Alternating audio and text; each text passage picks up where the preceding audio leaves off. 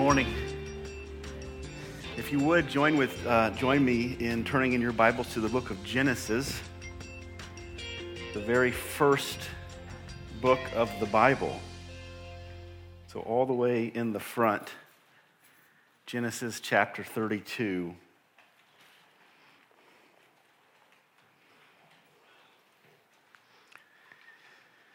My goal this morning is to deal with the entire chapter as well as a few verses in chapter 33.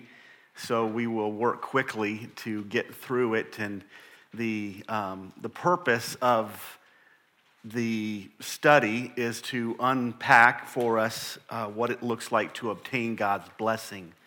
Last week we looked at what it meant to maintain God's blessing, and we talked about how Satan will often connect us to, as we know, we learned from Balaam and Balak in the book of Numbers that God will often connect a Christian, a follower of Christ, somebody who has been blessed by God.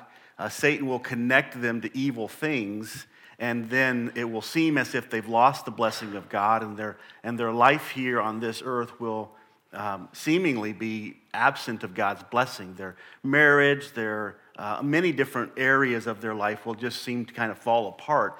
And what has happened is God has not stopped blessing them, but Satan has connected something to them that seemingly has taken away God's blessing. And the reason is because what Satan has attached to them is in and of itself cursed. And so therefore they, by association, they partake in that curse. This week, I was just thinking as I was preparing for this week, I think, well, it's important to know not just how do we maintain God's blessing in our lives, but how do we obtain God's blessing? How do we enter into God's blessing? How do we receive God's blessing? How do we obtain His favor? And that's what I want to deal with this morning from this passage of Scripture. How to maintain God's favor, or how to obtain God's favor in your life, or how to enter into His favor. And we're going to look at the story of Jacob from Genesis 25, really Genesis 32, but I want to give some background as well in regards to the life of Jacob. If you know the story of Jacob, he was Isaac's son, and he was known in many ways by most people as being a kind of a conniving person. Somebody who was always trying to get something to happen, but not often or not ever going about it the right way. Jacob wanted a lot of things, and he was willing to do whatever it took to get those things, and therefore it led to great heartache for Jacob, not just for Jacob, but also for his family. So he gives us a great example of what it looks like to desire God's blessing in your life, but not know how to obtain it, not know how to enter into it. And so we're going to look at Jacob's life, and we're going to look at several things about his life that will help us understand what it looks like to enter into God's blessing. And when we think about God's blessing, we're just talking about His favor. We talked last week about kind of His hand being on someone, and He's guiding and directing, He's protecting, He's providing for kind of everything that happens in an individual's life is recognized as being from God. And then there are times in a Christian's life where it's like God has lifted His hands and there's no protection and there's no provision and there's no favor. And so we want to understand, first of all, we looked at last week how to maintain that favor, but we want to understand how to enter into that favor. And what we would call that salvation. And we would call that becoming a part of God's family. How do we become a part of God's family? And to understand that, we have to understand a few things. We have to understand a few things about Jacob and his story to help us understand how he entered into the favor of God. Because it wasn't as if Jacob didn't desire the favor of God. It was as he didn't know how to obtain the favor of God or didn't know how to enter into it. And so if you're here this morning and you've walked through life and you've strived to get into that favor, you've strived to get into that position where you know that you have God's kind hand upon your life, and yet you seem to continuously fall deeper and deeper into struggles and difficulties, and your life seems to fall apart more than it's kept together. Anybody out there can confirm that? you will be able to, I think, associate with Jacob's life. And you'll be able to recognize kind of what he went through, and it's helpful to understand what he went through to understand how we can then truly enter into God's favor in such a way that we are not just striving for it, but we have become possessors of it.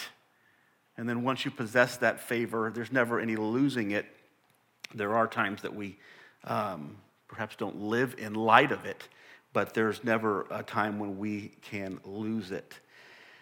With that in mind, I want to start in Genesis 25. So if you want to hold a finger in 32 or just go back to Genesis 25 and we'll work our way through. The first thought, if you have an outline, is prior to obtaining God's blessing. We want to look at a few things about Jacob's life that he did prior to receiving this blessing. Or maybe another way of saying that would be in pursuit, Jacob's pursuing of that blessing.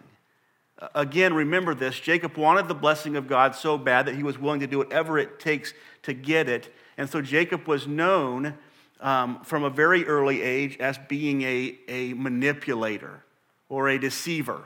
In other words, he was willing to go about whatever, manipulate whoever it was, put everybody else at risk to get into this, to enter into this favor of God. In Genesis chapter number 25, we see this manipulation start, and we see it start from Jacob's birth. It's so interesting, as Jacob comes out of his mother's womb, he immediately grabs onto his brother's heel, right? You guys know the story because there's the law of the firstborn, and the law of the firstborn is the one who is born first gets the what? The one who is born first gets the blessing. So from birth, Jacob is grabbing onto his brother's heel to make sure that he gets or at least he confuses who is supposed to be the firstborn or who is supposed to get the blessing. So the first thought on your outline, if you're taking notes, is that it starts at birth. There's really not a more powerful passage of Scripture to deal with the fact that sin, that original sin, that the sin nature comes into a child, a baby. Before Jacob is even born from his mother's womb, he's already doing things that are deceptive. And we don't understand or comprehend that. That is a reality for Jacob's life, that he had already determined to be a part of that blessing or to steal that blessing from his brother Jacob. He says in the passage here in Genesis 25, verses 25 and 26, it says, after his brother came out with his, let's go back to verse 25. The first came out red, all of his body like a hairy cloak. So they called his name Esau, which means red. So there was something about Esau that was the reason why they named him that. And that's why it says that they called his name. It's interesting because he's going to use a completely different term or different phrase to describe Jacob being named. And this term or phrase in the Hebrew is used only a few times, and it's used only in the book of Genesis, and it's always the expression not of something about their look, but it was about something that they would do, or something about their character, or something about who they would become. So here's what he says. He says, afterward, his brother came out with his hand holding Esau's heel, so his name was called. There's that unique phrase in the Hebrew that is implying something about his character. His name was called Jacob. And Jacob in the Hebrew just simply meant deceiver, manipulator. Jacob would be marked from birth as a manipulator. Somebody who was trying to get into the favor of God, receive the favor of God, enter into his blessing in some way other than God's purposes and God's plans. So from birth, Jacob grabs his brother's heel.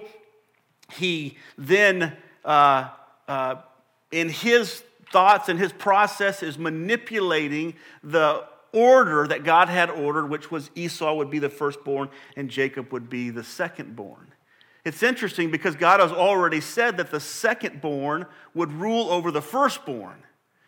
But what Jacob is trying to undermine or usurp the order of what God has established. And he's doing that from birth. We see in Psalm 51 and verse 5, the Bible says, "Behold," David is speaking here, "Behold, I was brought forth in iniquity, and in sin did my mother conceive me." As difficult it is to accept, and we have some beautiful young babies here in the church. I have a grandbaby that's here, and it's the most amazing and most marvelous thing to hold that baby, to laugh with that baby, to watch them grow and mature as a young baby, to watch them start to want to crawl, and then maybe they will start walking and then start making sounds and noises, and then they'll start talking. And it's amazing to watch that process that they go through. And sometimes it's difficult to realize that they're sinners. That they're sinners from birth, in the same way that Jacob comes out with the manipulative plan that we can't comprehend or understand. That every child that's born into this world, on the basis of their nature that they receive from Adam, is a sinner. And that includes all of us. Every one of us every one of us is born into this world a sinner. We're born into this world desiring things that are not meant for us to have. We're born into this world with a passion to get those things. Right? You go back there in that nursery and take a toy from one of those kids and give it to another kid, and you watch how much they desire what they can't have. And they're willing to do whatever it takes to get that, aren't they? And as they grow older, they're a little bit more willing to do whatever it takes. And you really see that unfolding, that passion to have things. And Jacob is a good example of somebody that from birth is trying to manipulate God's blessing so that he receives God's blessing and not his brother Esau. So we see that this lack of blessing, or this deceptiveness, this sinfulness, starts from birth. Not only does it start from birth, but the number 2 underneath that is he steals his brother's identity. He steals his brother's identity. It's so interesting as I was reading through this and studying the story here in the book of Genesis. Jacob steals. First of all, he grabs his heel, which says, "You're not the firstborn, but I am," right? Then he steals his brother's birthright, which says, "You're not the firstborn, but I'm the firstborn," right? And then he steals his brother's blessing from his father. He ultimately ends up having all of the things that are rightfully whose? His brother's. So Jacob is not living in his own identity. He's living in somebody else's identity. He's living with somebody else's blessing. Jacob hates who Jacob is. Jacob doesn't want to be who Jacob is. Jacob doesn't want to be the secondborn. Jacob doesn't want to be the not blessed. Jacob doesn't want to be the one that doesn't get the birthright. Jacob wants to be somebody else than who he really is. And may I submit to you that is a powerful movement amongst our people today, in our world today. They don't want to be who they are. They hate who they are. And so they're constantly trying to change who they are to receive some blessing, to get some kind of favor or attention or whatever it might be, and they're never going to attain to it because it doesn't happen by us rejecting who we are. Folks, that's why we have people wanting to change their sex. They don't want to be a boy, they want to be a girl now. They hate being a boy. It's not even just like, I'm kind of tired of being a boy, I want to be They hate who they are.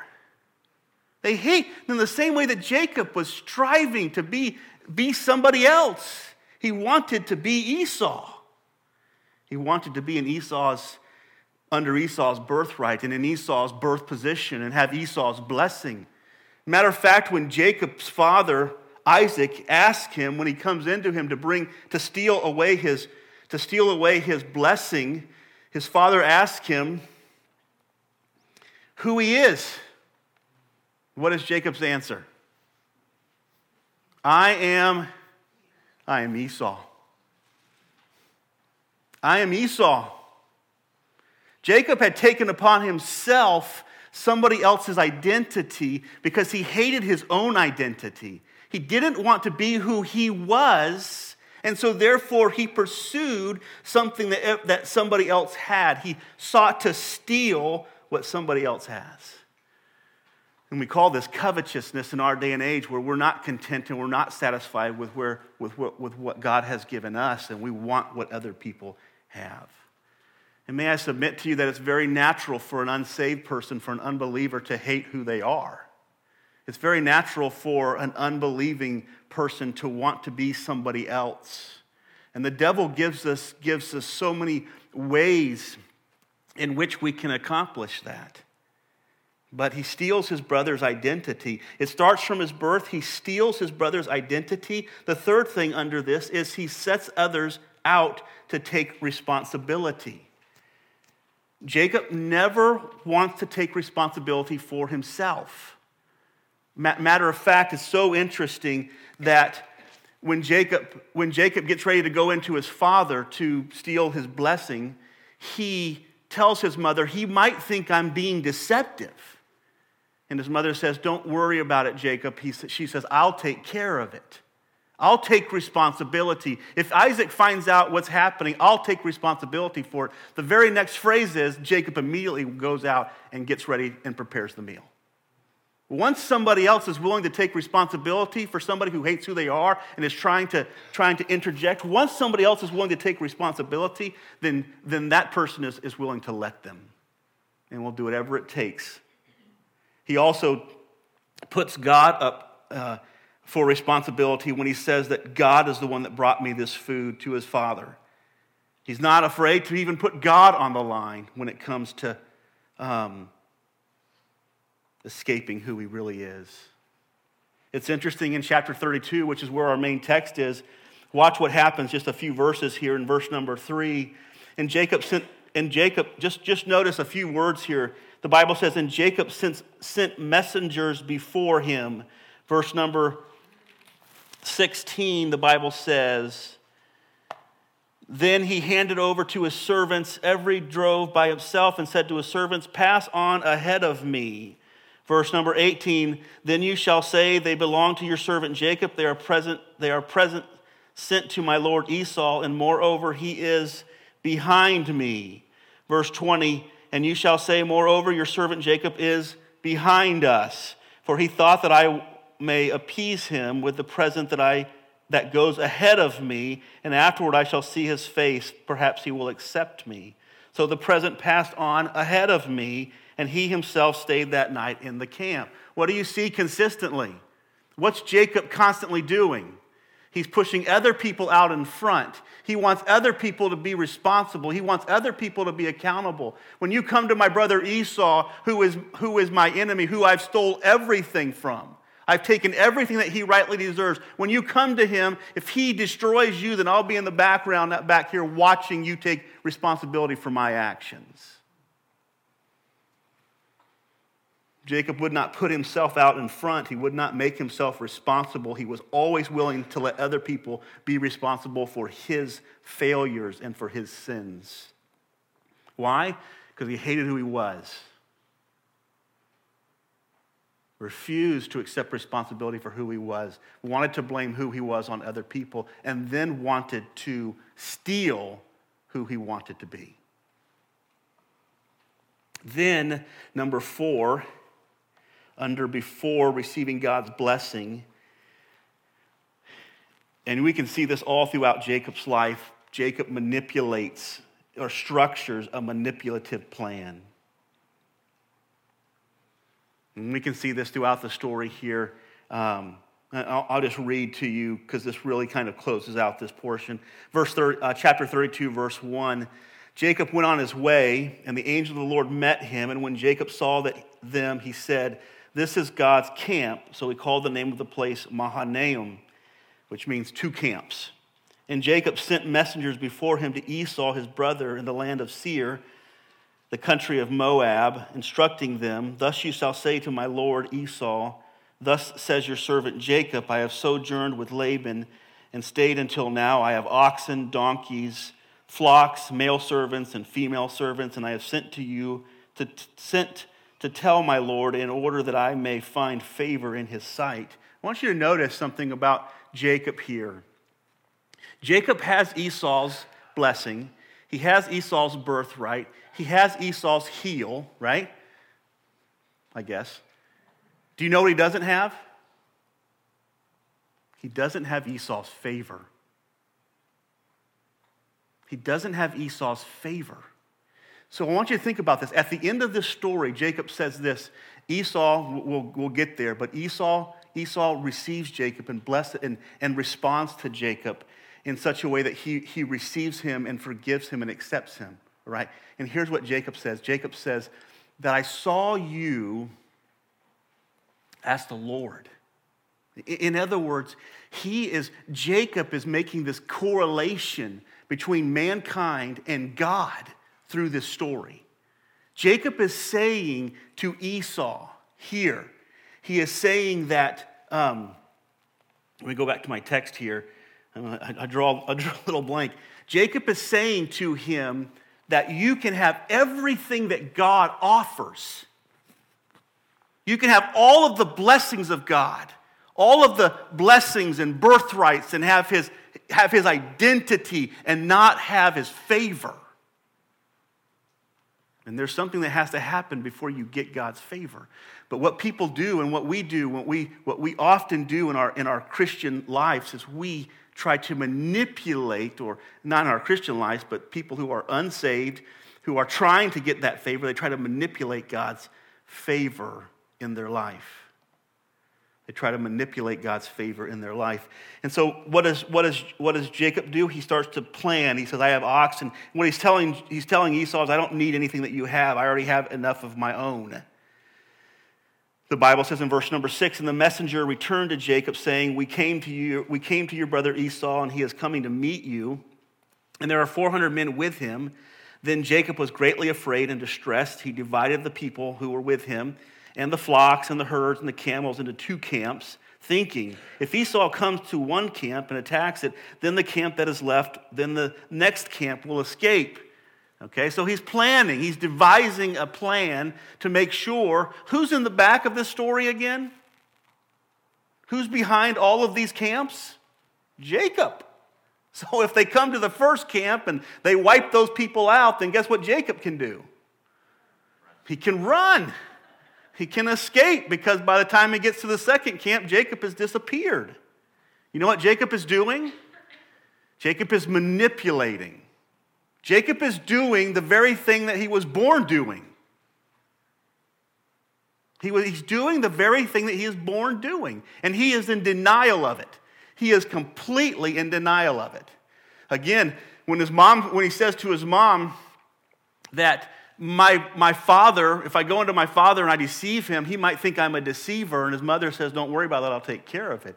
You know what Jacob is worried about? He's worried about protecting his testimony or his reputation from the very thing that he is. He doesn't want anybody to believe that he is exactly who he is. From birth, they named him, you will be called deceiver. You will be called manipulator. Jacob goes through his life trying to convince people that he's not exactly who he is. Isn't that us? We go through life trying to convince people that we're not who we are. We walk out of the womb trying to get people to believe that we're not sinners. But we are sinners. From birth, we're sinners. But yet we go through life fighting and wrestling and trying to manipulate and deceive other people that we're not sinners, thinking that somehow we're going to deceive God that we're not sinners, and then ultimately we'll be under his favor. Is that how it works? It's not how it works, is it? God is not deceived. The Bible says that everything in God's eyes is open and naked, and you will have to give an account to him. God is not going to be deceived by your manipulation, by the masks that you wear to cover up who you really are. He knows what your name is. He knows what your name is. You may think that you're just John, but you have a different name. And it's directly connected to your character. And God already knows what it is. And Jacob goes through life. I mean, just think about it. He tells his mom, my dad might think I'm a deceiver. His mom should have said, that's what we named you. But he doesn't get it. He goes through life trying to hide who he really is. And so here he is striving to get God's blessing, doing everything he can to manipulate God to think he's a good guy, so then God will show him favor when he's not a good guy. And his life is a mess and it's falling apart, and he can't figure it out because he thinks he's a good guy. He thinks he's a good guy. I'm a good person. I don't have any problems. Jacob, what's your name? I am Esau. That's self-deceit, isn't it? You think about it. James says this, be doers of the word and not hearers only, deceiving your own self. There's probably, maybe not even probably, there's likely a point where Jacob began to believe that he was Esau.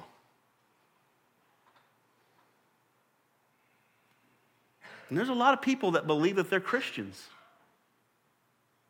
They've convinced themselves that they're good. The end of that path, folks, is not good. It's not good. So he manipulates, he structures them. Let's keep going. And Jacob said, oh God, so now Jacob enters into this prayer. He says, oh God of my father Abraham and God of my father Isaac, O Lord, who said to me, return to your country and to your kindred that I may do you good. I am not worthy of the least of all the deeds of your steadfast love, which is your mercy. In the Hebrew, it's your hesed. It's the most loving kindness that exists. I am not, just think of Jacob. Lord, I am not worthy of your most profound love and grace. He goes on to say, and the faithfulness that you have shown to your servant, for with only my staff I crossed the Jordan, and now I have become two camps. Please deliver me from the hand of my brother, from the hand of Esau, for I fear him, that he may come and attack me, the mothers with their children. But you said, I will surely do you good and make your offspring as the sand of the sea, which cannot be numbered for multitude. So he stayed there that night. What does Jacob do in this moment? We look at this text and we see this spiritual moment, right? He's praying. Do you know what Jacob is doing? First of all, Jacob has manipulated the situation. He's manipulated the circumstances, right? Now he's feeling like he's got things in order. So now he's going to do what? He's going to drag God into the manipulation. Jacob, in this prayer, is manipulating God. Jacob is manipulating God. You say, Pastor John, that just seems so extreme. That is exactly what he's doing. Why? Because that's what he was born doing. That was what he was from birth. It doesn't change. Listen, it's not about dragging Christianity into your manipulative ways. It's not about dragging Christ or God into your system or your plans. Oh, I've got this all figured out now. I've got everything lined out. I've got this plan all in place. God, please bless it. I'm unworthy of your good kindnesses, and you've done so much favorable things to me. He is manipulating God. He doesn't see God for who he is. He hasn't fallen down before the throne of the king saying, what do you desire? What do you want? He doesn't see God as king. He sees himself as king. I would say to you that we are guilty of this. We are guilty of this. We have a desire for things. We want something so bad that we have planned a way to get it, and then we drag God into our system because we want it. And there ain't nothing that's going to stop us from getting it. But we want to include God too, because we're what? Because we're Esau. Esau includes God in things. So we want to pull God into it because we're good people. And that's what good people do, right? That's what good people do. They pull God into things. Good people don't pull God into things. Good people start with God.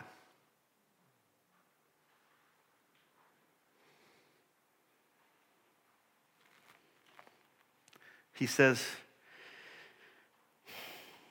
he goes on to say, what verse was I on? Anybody want to help me? Yeah, 13. So he stayed there that night, and from what he had with him, he took a present from his brother. So immediately he goes back to what? He goes back to manipulating his circumstances. 200 female goats, 20 male goats, 200 ewes and 20 rams, 30 milking cows and their calves, 40 cows and 10 bulls, 20 female donkeys and 10 male donkeys. These he handed over to his servant, and every drove by itself, and said to his servant, pass on ahead of me, and put a space between the drove and drove. He instructed the first, when Esau was his brother, my brother meets you and asks you, to whom do you belong? Where are you going? And whose are these that are ahead of you? You shall say, they belong to your servant Jacob. They are the present. And you just notice that how many times Jacob uses the term to speak to Esau. He calls himself what? Who's the blessed one? Who has the birthright? Who did Isaac say would serve the other? Do you know what Jacob is doing by calling himself a servant? Manipulating. I'm so humble, Esau. I'm so pious. I'm so unworthy. All he's doing is manipulating over and over and over again. He says, they belong to my servant Jacob. They are the present sent to my lord Esau. My lord Esau. Oh, how great you are, Jacob. And moreover, he is behind us. He likewise instructed the second and the third, and all who followed the droves. You shall say the same thing to Esau when you find him, and you shall say, moreover, your servant Jacob is behind us.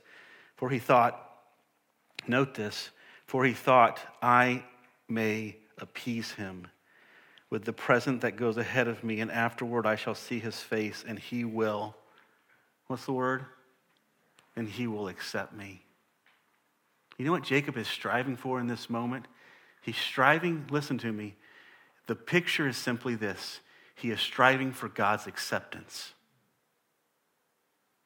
And he's willing to do whatever it takes to get God's acceptance, except for what it takes to get God's acceptance. And Jacob doesn't necessarily really want God's acceptance. Jacob wants what Jacob wants. He knows that God's acceptance comes with a lot of really cool things, right? So he wants that. So he wants those things, and he's willing to do whatever it takes to get those things. And he says, and maybe by giving all of the, and this is not any small, I mean, think about it. Somebody walked up to your house with all of these animals, right? I mean, this is no small list of animals here. This is like a whole flock. You know why? Because sometimes buying God's favor can cost a lot, and it never ends up working.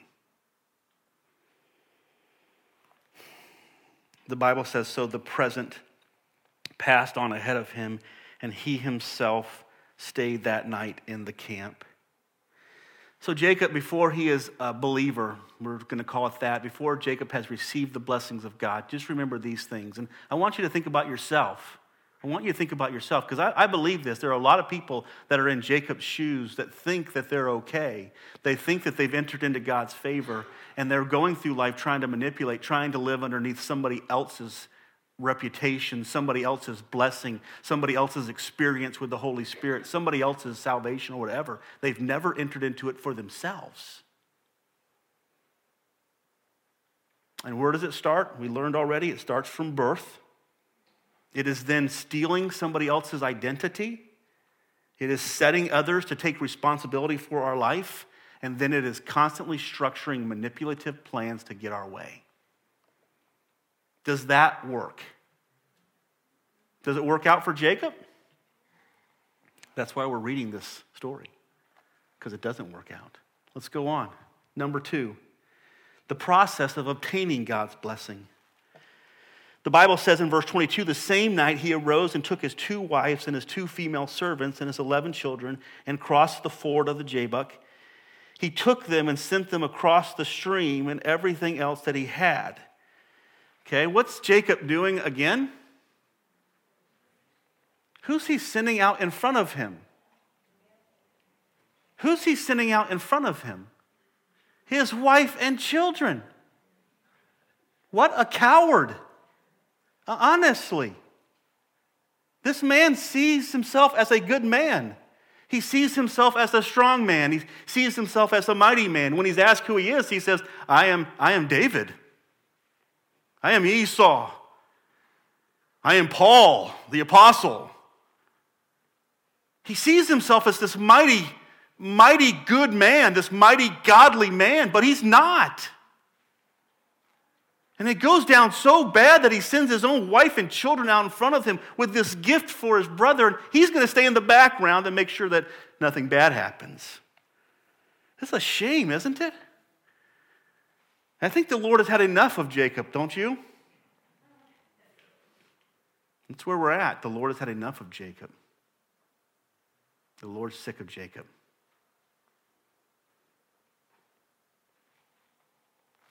The Lord could be sick of some of us. It's a hard thing to wrap your mind around. This is not just a story in the Bible. This is speaking of the character of our God. He's sick of Jacob. A man who has been favored by God, yet to be in this place. Let's go on. Let's read on. And everything that he had went ahead of him, and Jacob was left alone. And the Bible says, and a man wrestled with Jacob all night, basically, until the breaking of the day. And this is not any man. You study the context of the scripture, most scholars would say that this is what's called a Christophany. This is Christ taking on a physical form. He does it several times in the Old Testament. So Jacob is literally wrestling with Christ. He's wrestling with Christ. Listen, we look at that. We look at that phrase right there, that he wrestled with the Christ, and just paraphrasing, he wrestled with Christ all night. And we look at that as being the worst of all of this, of all of what we've already read. But listen to me. The greatest phrase that you have read so far in this story is that phrase. This is the thing that's going to bring about Jacob's conversion, is that he wrestled with God all night. You see, before that, Jacob had masked everything. Every time God had tried to put every time God had tried to show Jacob who he really was, Jacob came up with some kind of a spiritual answer. Jacob had a spiritual reason for the reason why he was, or he masked or covered up or deceived or manipulated so that he could feel good about himself. This is the moment where Jacob is no longer going to try to play a game with Christ. He's no longer going to play the religious game. He's no longer going to play the mask game. He's no longer going to act like he's Esau now. Jacob is now going to deal with God face to face. Man to man is what that text means. Jacob is going to face God man to man. This is a great moment in Jacob's life. This is a great moment in Jacob's history. This moment will change Jacob forever.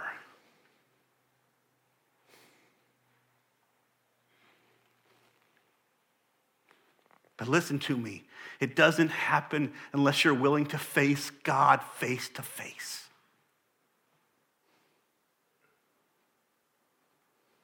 When God says, you're a deceiver, you're a manipulator, you're a liar, you're a cheat, you're lustful, you're prideful, you're full of yourself. When God says that to you, that you no longer try to mask it or try to blame it on somebody else or try to push somebody else out in front, but you face God face to face.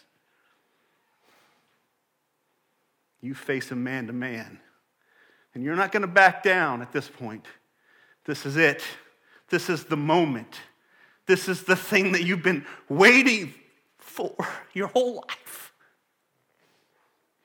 And it's the worst thing in the manipulator's mind, but it's the greatest thing to happen. Let me give you some things, the process of obtaining God's blessing. Excuse me, if you would. Number one, you have to be willing to assert yourself against God. You have to be willing to assert yourself against God. You must be willing to wrestle with him. You must be willing to wrestle with him. He is not telling you what you want to hear. And you can't mask that you don't want to hear it with a kind, pious prayer or a situational manipulation. You cannot mask the fact that what God is telling you is that you are a sinner. And that because you are a sinner, you are his enemy. It's what the Bible teaches. The Bible says that we are hostile toward God. You see, by a lost person being willing to face God head on, face to face, and fight him, all that person is doing is being honest. Because that's what they've been doing their whole life. The reality of it is, Jacob's been wrestling with God for how long? How long has Jacob been wrestling with God? Since he grabbed his brother's heel when he was coming out of the womb. That's how long Jacob's been wrestling with God. You see, it's in this moment that Jacob is willing to wrestle with God. The rest of his life, God wrestled with Jacob. You see, sometimes it's hard to accept who we are and be willing to meet God face to face and realize that he is bigger than we are, he is stronger than we are, he is mightier than we are, and he has every right to destroy us. And to face him face to face. And to receive his grace and his mercy and his deliverance. We must assert ourselves against God when he tells us who we are. We cannot cover it up by outward spiritual things. We cannot cover it up by good deeds. We cannot cover it up by religion. We cannot cover it up by self-righteousness. We must be willing to face God face to face.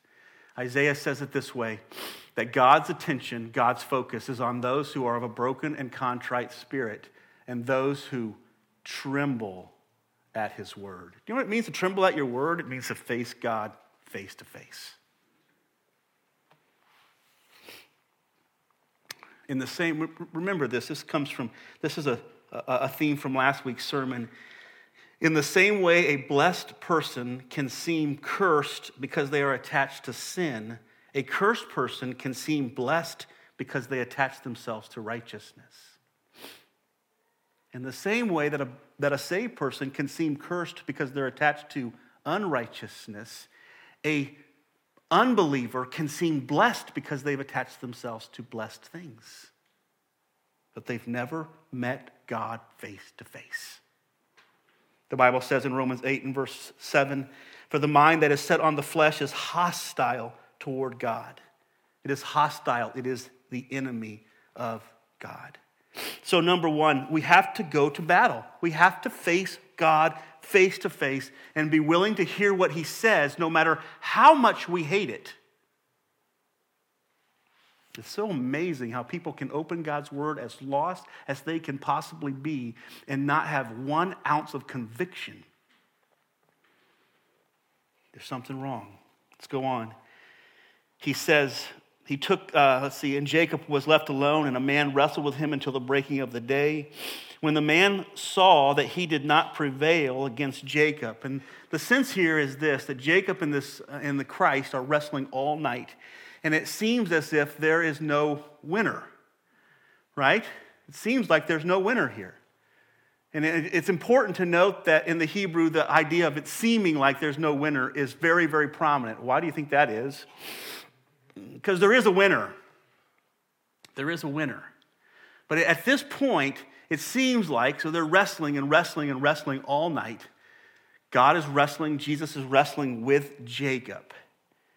And it says this, that when it seems like there was no winner, the Bible says that Jesus or the angel or whoever this man, reaches out and touches the hip of Jacob's socket, his hip socket, and Jacob's hip was put out of joint as he wrestled with him.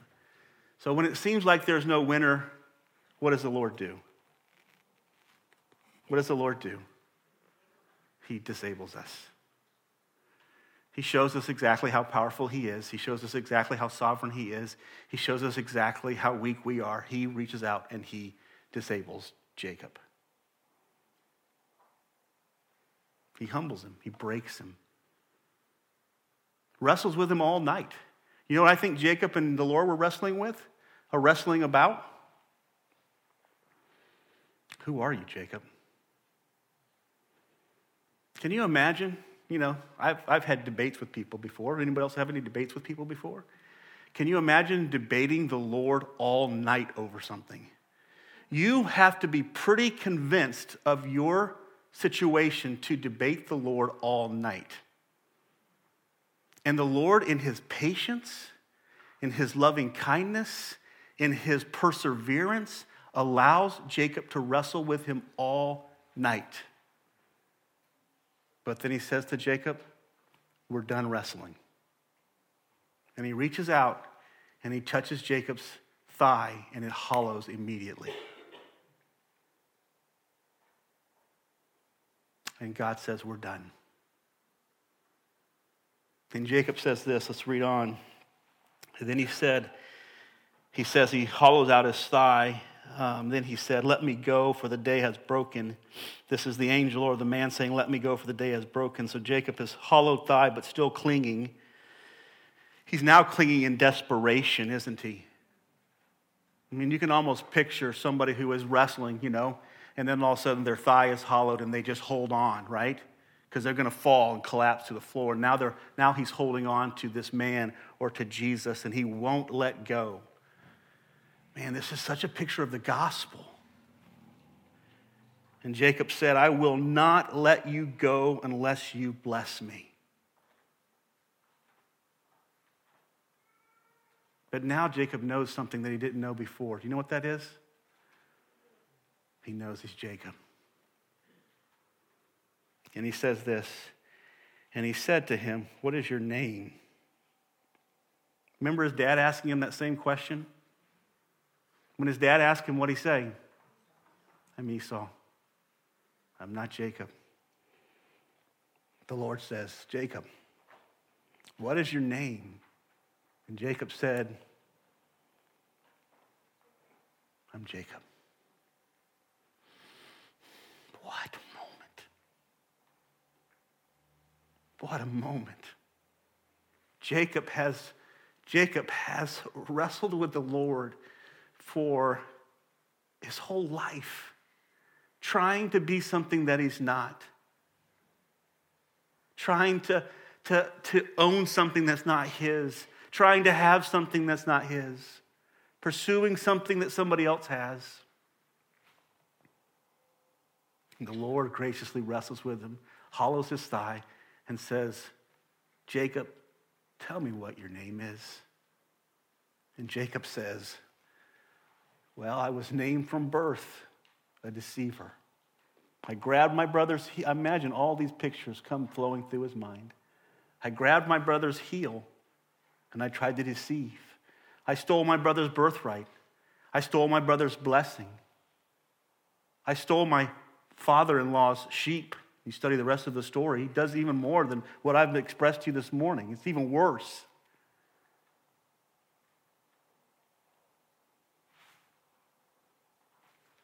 Lord, that's who I am. I'm not a good person. I'm a bad person. Watch this. Then he said, your name is no longer Jacob. Oh, to hear those words. That had to be life-changing for Jacob. Your name is no longer Jacob, but Israel. For you have strived with God and with man and have prevailed. Then Jacob asked him, please tell me your name. But he said, why is it that you ask my name? Telling the name was a sign of submission in the Old Testament, in the Hebrew culture.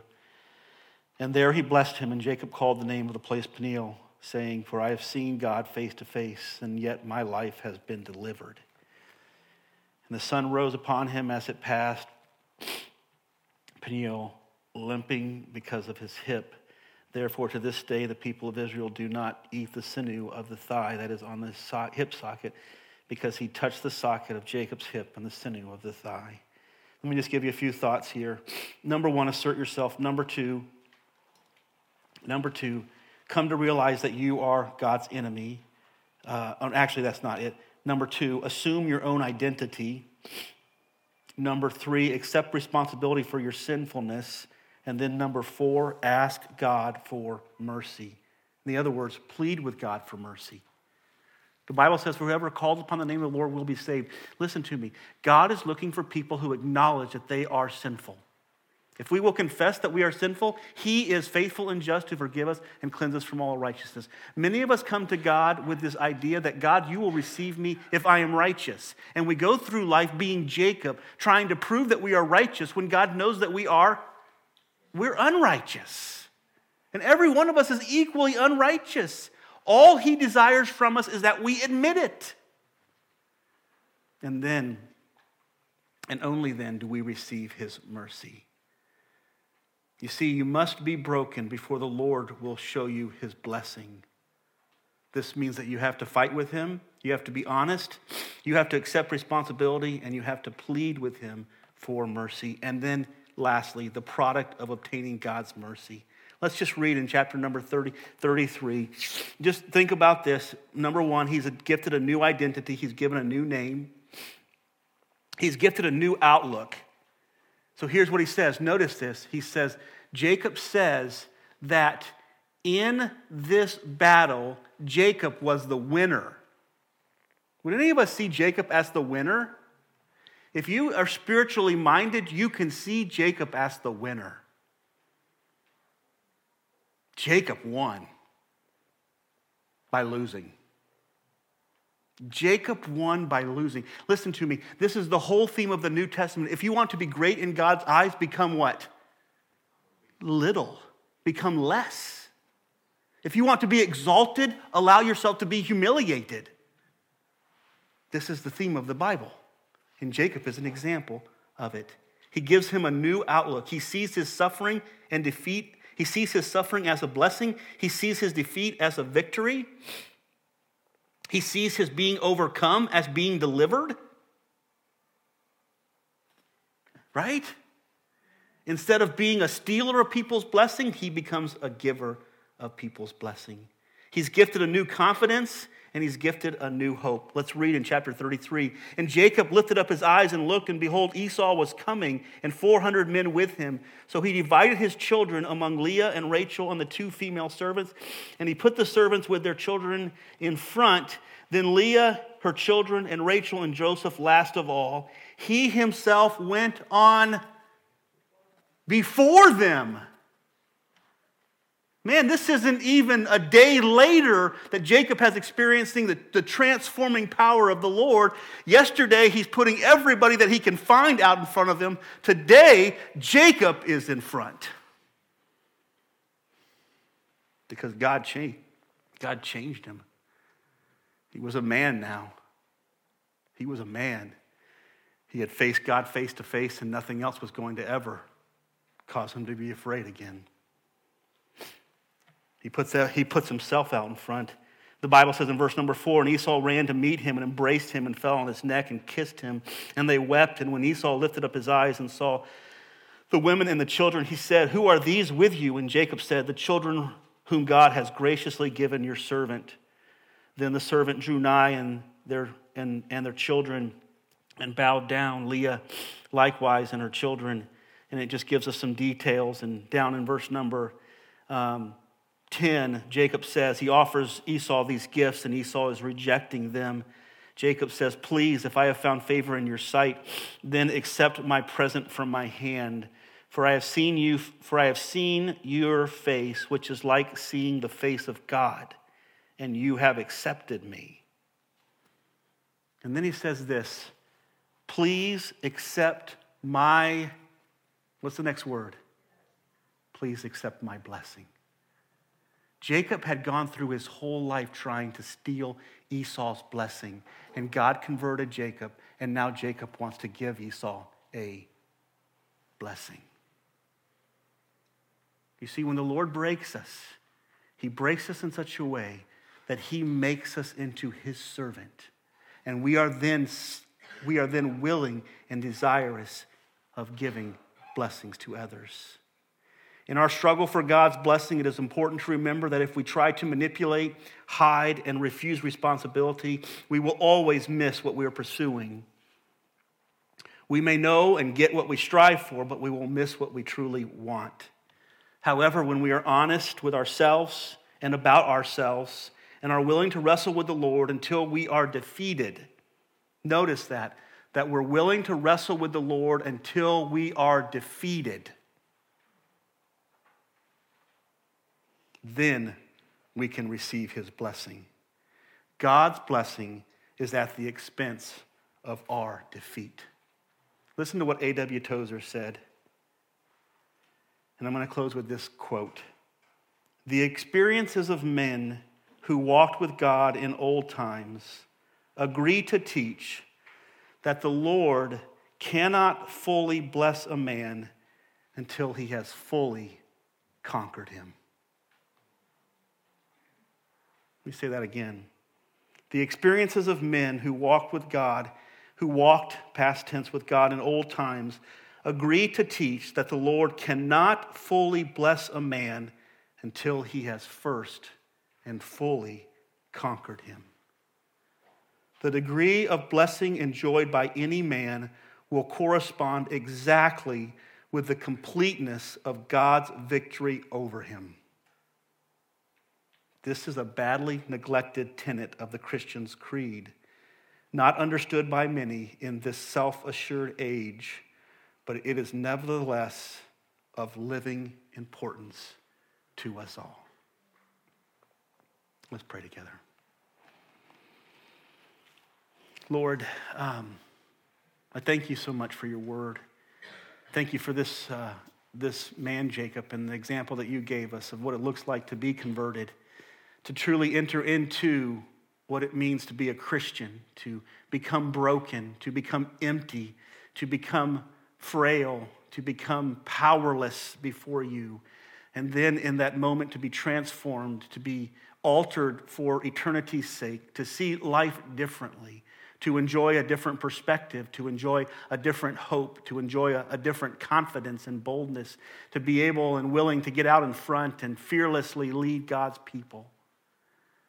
That is the change, Lord God, that we need. And we need some men and some women to rise up and be those people. It doesn't come by being strong, Lord. It comes by being weak and resting in your strength. You told us in your word that when we are weak, then you are strong. Please help us, dear God, to embrace this truth by your grace and for your glory, and experience the change that you offer. In Jesus' name, amen.